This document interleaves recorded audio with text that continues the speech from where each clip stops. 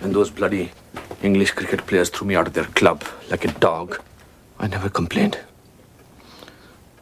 On the contrary, I vowed that I will never play again. Who suffered? Me. But I don't want Jessie to suffer. I don't want her to make the same mistakes that her father made of accepting life, accepting situations. I want her to fight, and I want her to win. And I love that. That is from Bend It Like Beckham. And imagine a dad who made one choice that when he failed, or he just gave up. But he didn't want his daughter to just give up. And how do we deal with setbacks? How do we deal with failure, especially in sports? Whether it's your kid who's on a losing team. I know my son was on a losing soccer team growing up. They always lost. He had to learn how to deal with failure. What do you say to yourself? How do you move on? Or whether it's individually, if you're in a sport individually. The reason I'm saying sports is that it is my pleasure today to have as my guest Dr. Judy Van Raalte. That's spelled Vanraalte. She is a psychology professor at Springfield College in Massachusetts, and she has worked with athletes, youth sports athletes, and kids, and with elite and professional athletes in the United States and around the world. She has written 4 books and is presented at conferences in 11 countries. Judy is a certified consultant and is listed on the United States Olympic Committee Sports Psychology Registry. Welcome, Judy. It's a pleasure to be here. Yeah. Many of us have a whole lot of time dealing with failure, dealing with setbacks. We lose a game, we lose a competition. We've worked so hard, invested so much energy.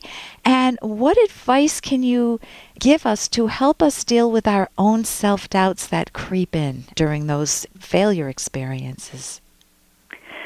One of the great things about sport is you can experience failure, and for most of us who are not competing for Olympic medals or world championships, then we can learn how to deal with failure effectively. So sport is a great place to use skills that we'll need for our lives, because we won't all be successful all the time, and to overcome difficulties. But sport can also be a place where some pretty bad things happen when things go wrong. So there's no secret bullet to overcoming failure, but there are some things we can do to prepare to deal with difficulty better. Like, if you try really hard and you focus on doing your best, then if you lose, then the other guys were better, and that's okay. Or you can plan to play differently next time, or figure out what you were missing and maybe not wear your new shoes for the race next time,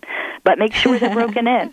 Right. So we can learn from our bad experiences if we bring that mindset to the situation. Okay, so the mindset is the key. That's king. And what I'm hearing is that if you and I are competing, my guess is that you would beat me heads over heels. Pick a sport. You pick any sport. Well, I like tennis a lot, so that might be a sport that I have some skill at. Well, if you and I are competing in tennis, and I'm losing very badly. I haven't played tennis in decades, so I would lose very badly.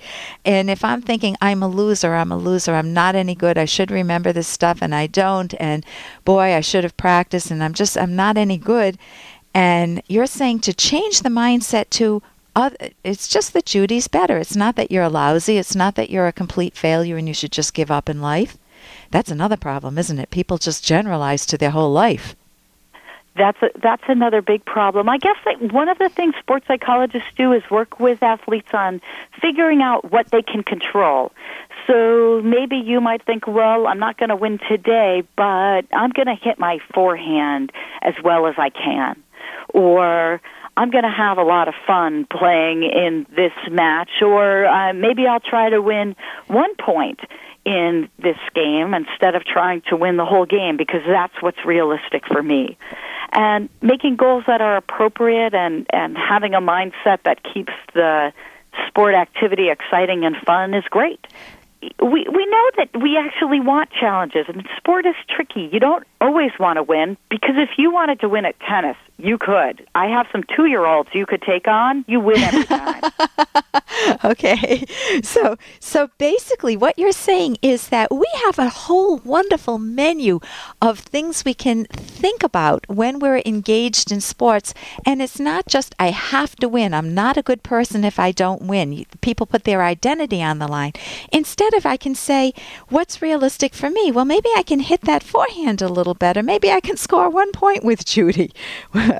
Maybe, you set a realistic goal for yourself, and then you end up feeling competent. And one of the goals can be just have fun with her. So, and that's part of what can make sport fun. The difficulty with sport is that there's a lot of effort placed on, or a lot of focus placed on winning. And if you focus on winning, that can motivate you to train hard and be a great competitor. But if you focus too much on winning, then it makes things not very much fun. If you're a runner and you do road races, only one guy wins the whole thing, and everyone else loses. And if you're focused on everyone else being a loser, then after a while, it's not much fun. That's a very good example. Yeah. So using the sport for using the motivation that you can find and try harder, train better is good.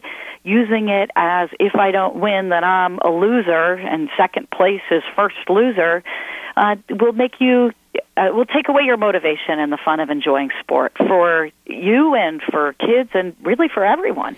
So working with yourself, working with your kids, and working with anybody who's involved in sports, it's trying to figure out, to find that place of what is my goal, asking yourself the question, what's my goal in this particular event, the sports event, and making it realistic so that you can walk away with some goodies, some joy from it, whether it's a learning experience, whether it's learning how to deal with failure well.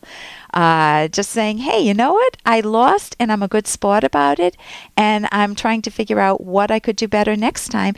That too can be a wonderful experience.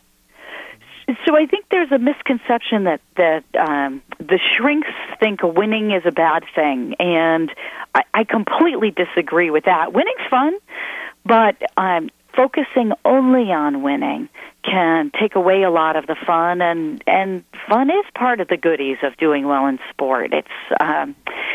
It's working on the process, getting better at things, learning slowly, seeing yourself improve. All of that is great stuff, too. And you're much more likely to win both internally, psychologically, and externally in the game if you're more relaxed and having the right attitude about it.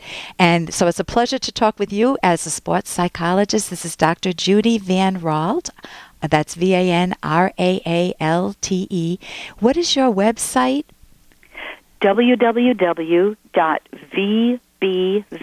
that's V for virtual, B for brands, video.com. Okay, and people can get in touch with you. You even have a book for kids in sports, which we'll talk about another time. Thank you so much for joining us today, Judy. Thank you. And what strikes me so much about what Judy's been saying is how much what we say to ourselves colors the nature of our mood, our happiness, that if we're beating up on ourselves, no matter what we're doing, whether it's a hobby building birdhouses, and we're saying, oh, darn, I'm not getting enough done in enough time, or I put the wrong nail in the wrong place, and we just keep beating up on ourselves, as opposed to making it more joyous and saying, oh, this is fun, I'm enjoying working with the wood. That makes life much more enjoyable. I'm Dr. Ellen Kenner, and I'll give you more and more tips on how to make your life enjoyable. My show is The Rational Basis of Happiness. Visit my website, drkenner.com. Are you looking to get into a new relationship? Well, pick up this book, The Selfish Path to Romance, with Dr. Ellen Kenner and with Dr. Edward Locke. The first chapter is free online. Go to her website. It's drkenner.com. This book, without question, is important for those in a healthy relationship, or maybe those that are seeking a healthy, loving, mature relationship. Do you find that you're always picking the wrong partner? Or maybe it's someone that you know. Choosing the right partner, how to cherish your partner, creating intimacy. It's Dr. Ellen Kenner, The Selfish Path to Romance. It's available on Amazon right now. Romance doesn't just happen. This book brings you closer to the passion, love, excitement you desire in a romantic relationship. Listen, before you join a dating service, first read Dr. Kenner's book. The first chapter is free online. Go to her website, drkenner.com, available on Amazon right now.